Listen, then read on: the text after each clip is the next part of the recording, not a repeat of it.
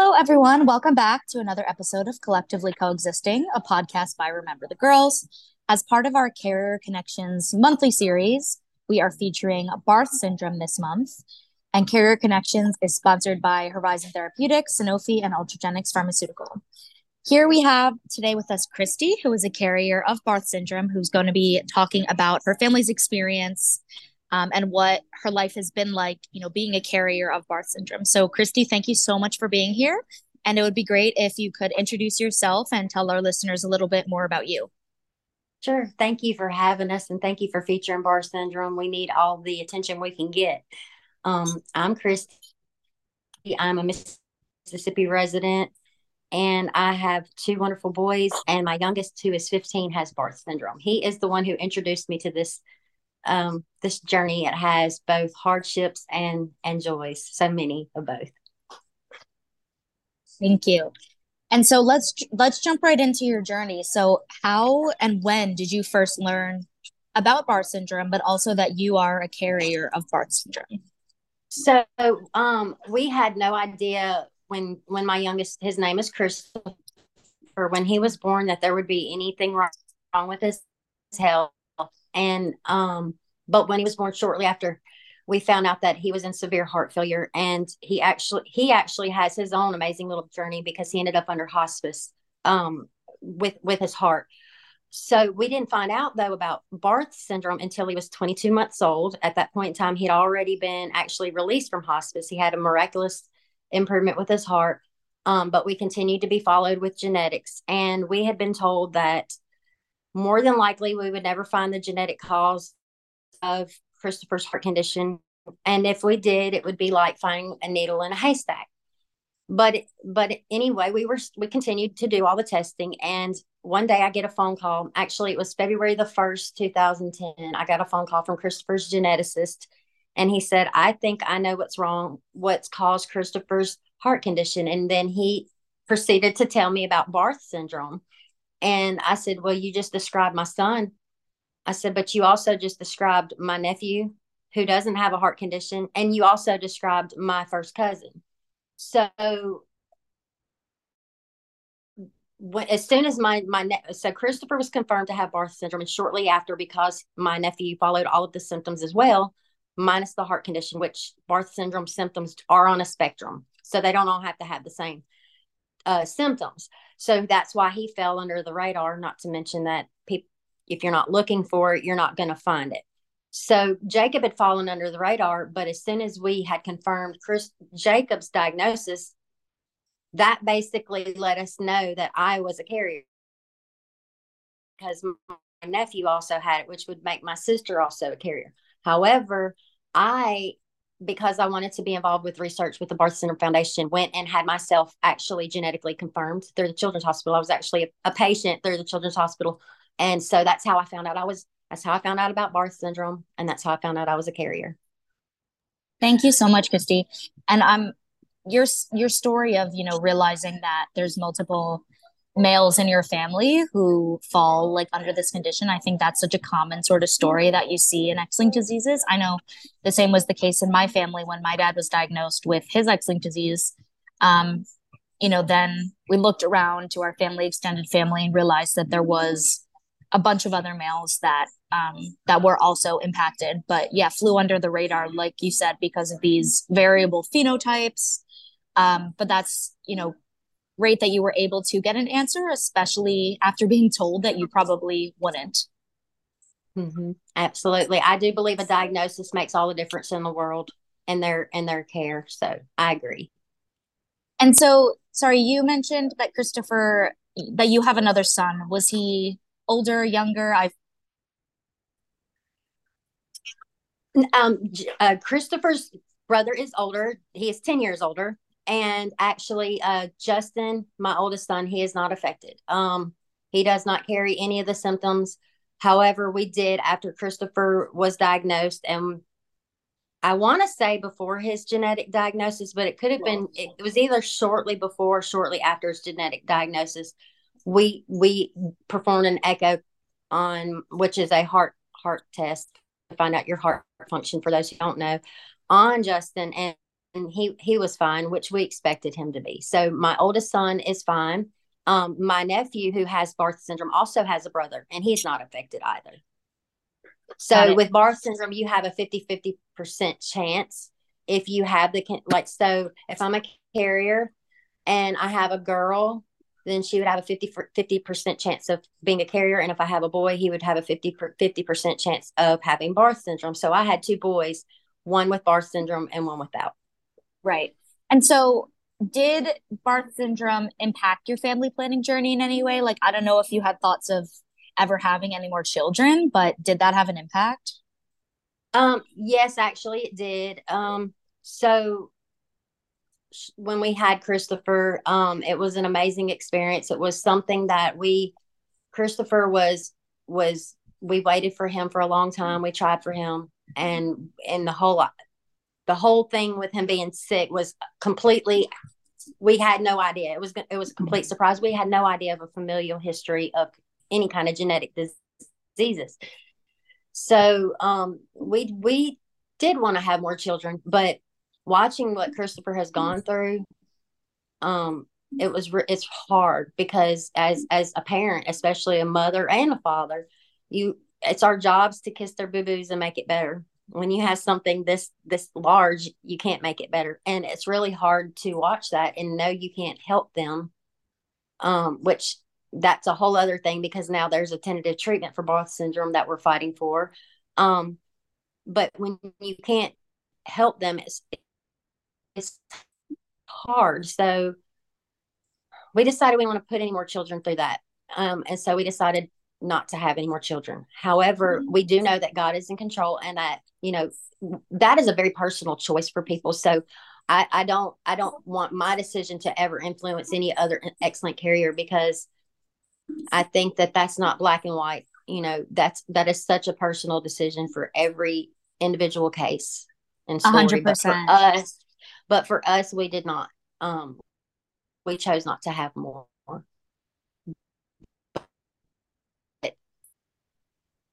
If embrace that, and we would love that child, but we have not tried to pursue having more. Yeah. Thank you so much for sharing. I 100% agree with what you said about, everyone's journey being different. I think it's just so dependent on the family and the circumstance and so many considerations, so many things you have to think about before deciding what route that you want to take, but there's no one way that's best. So that's definitely something that we advocate for through Remember the Girls, that it's important to know all of your options, but we don't push any specific option because Absolutely. everyone's different. That's right. And so you mentioned this potential tentative treatment. Could you talk a little bit more about that? Absolutely. So, with Christopher, he's 15 years old and he was born in heart failure, and then he went under hospice. And throughout all of this, he's also had a stroke. He's been in heart failure 3 times. He's had seizures, and throughout all of this, granted that there's some of the symptoms like neutropenia, we can treat those symptoms, but largely we've always been told there's nothing we can do. There's nothing we can do.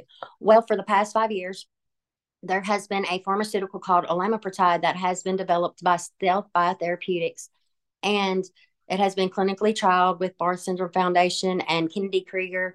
So 10% of the Barth Syndrome patients in this country, matter of fact, 100% of all eligible patients participated in this trial. And in the beginning, they didn't necessarily find a whole lot of positive outcome because they didn't have enough time to do it. But they had 2 clinical trials and an open extension, and it revealed a very resounding positive impact on Barth syndrome. It's a very promising drug. However, FDA agrees, and it actually even improves their heart function by 40% and increases their exercise intolerance, which is a large part of this disease is fatigue, by 30%. There was a baby that came off the Berlin heart, which is a ventricular device assist, and that's unheard of. And this baby has left the hospital with his native heart. So the drug is very promising, and FDA has agreed that the drug has improved the heart function. They have agreed that the drug is safe, but they do not agree to review the data. And the basis for them not to do that is because the disease Barth syndrome is so ultra rare. There are only 300 living people in the world, in the whole world, and 150 of those are here in the United States. The FDA has stated that they need more patients. We don't have more patients because they don't exist. 85% of our boys, I say boys because it normally impacts boys, but we do actually have a girl that's diagnosed in England.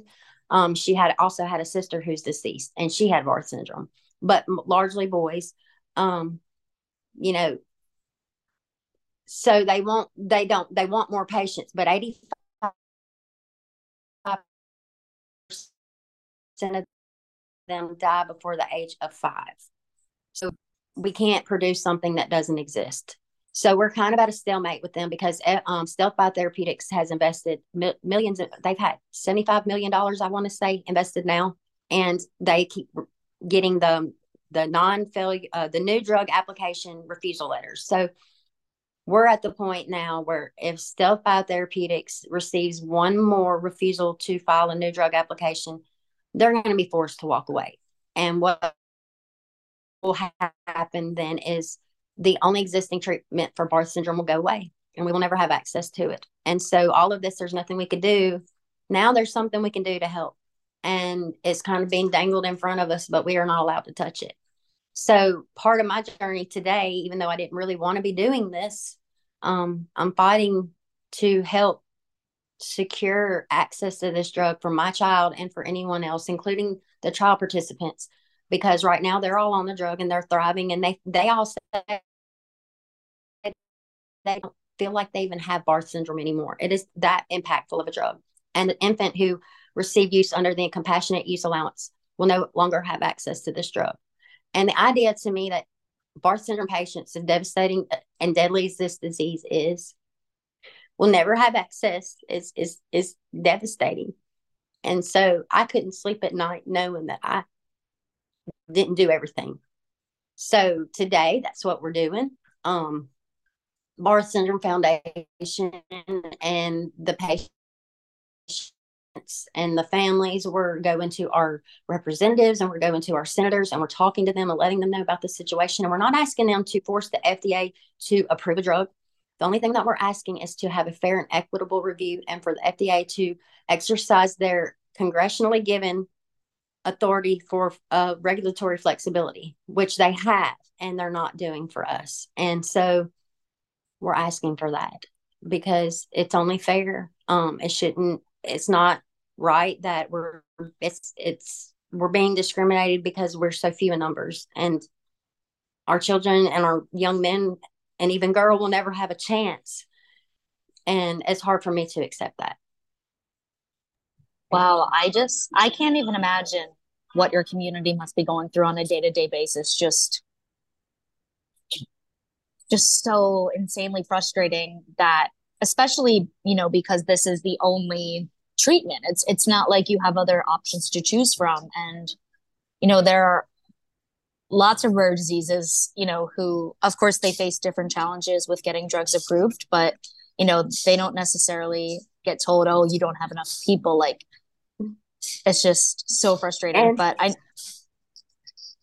so we've been doing this for 5 years, and throughout wow. the 5 years we've been waiting, we've lost 17 people with Barth syndrome. 17 out of this small community. That's a huge statistic. And this disease is deadly, and every day that we wait, we're essentially playing chicken with their lives.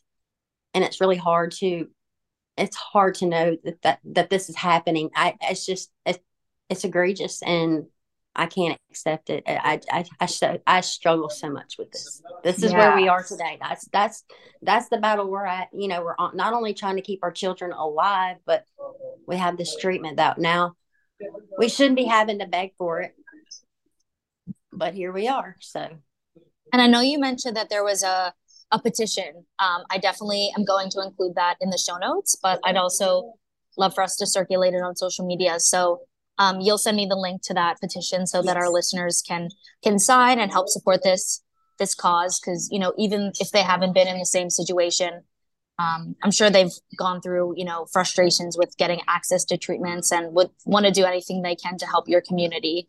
Um, have the FDA review this data, but it's so frustrating and feels like, yeah, that every single day that goes by, it's like a day, a day that's wasted. Like, I can't even imagine. But I think it's so commendable, what you and so many other Barth syndrome parents are doing to really try to move this forward, not just for your children, but for, every child now and in the future who, is Well, diagnosed this with is Barth. gonna, yeah, because and that's what I think about. Because if you think about these diseases being genetic, and you go back and like I know my grandmother had two boys who died in infancy. So this disease, while we didn't know it existed, has been here for generations, and it's a generational thing, and it will impact people for generations to come. It's not just us. There are people in this fight with us today. Their children did not survive, but they donated their bodies, they donated their blood, the data. They planted those seeds, and the least I can do to honor those people is to help fight. Yeah. To see this happen. And it is hard, and it's hard to watch these children suffer every single day, because it's not just a once in a while thing, it's an everyday thing. Every day they are impacted, and this drug would improve their quality of lives so much, would allow them to actually be involved in life and live with us, and have the energy to do the daily things that you and I are blessed to be able to do. So yeah. Well, thank you so much for sharing, and we'll definitely help spread the word for sure. Thank you. So, if you could go back to before that you knew about Barth syndrome, before your son's diagnosis, what is something that you would tell yourself? I thought about this question, and I don't really know what I would tell myself, because I guess if I were to tell, if this were going to be the before, and it was going that I'm going to be a Barth mom later, just know you're stronger than you think. People talk about how strong we are, and that they don't know how we can do it. And it's not that we don't know how we don't know how we don't have a choice. Like, you're going to be as strong as you're forced to be. And life is going to throw things at you that's not in your control. And sometimes all you can do is just take it hour by hour. It doesn't even have to be day by day, but you're stronger than you think, and you are going to survive. That's a beautiful message. Thank you so much, Kristi. So the last two questions, I just wanted to talk a little bit about Remember the Girls and our community of X-linked carriers. And I wanted to ask you why you joined Remember the Girls. Well, I joined because I think that the women, the carriers, we usually the focus is on the patient, because all our attention goes into trying to keep them alive, but we're all impacted too, and we can't fall under the cracks. And there's so many elements and layers to it. It's not just even about mental health and supporting one another and what we're going through as caregivers, but some of us actually even have small little hidden health things, like with Barth syndrome. Although we're not necessarily affected, you'll find that it's a trend that most of us have sensory processing disorder. So there are small little things, and I think that the moving parts all are necessary to understand, and I think we can all help understand each other more and be a support to each other. And that's what we need. That's the main thing that has helped me, where I guess that's one more thing I can go back to telling myself, my younger self, is you're doing right by seeking the support. The support's going to get you through. So that is why I joined. I think that is an essential part of these journeys, is linking arms and supporting one another, advocating together, teaching each other, and some days I may not feel as strong as I do the next day. And so we lean on each other, and we help each other to get through these hard times. I love that. And finally, what is one word that comes to mind when you think of Remember the Girls? This is a question that we ask all of our interviewees. What's one word that comes to mind? Strong. I love it.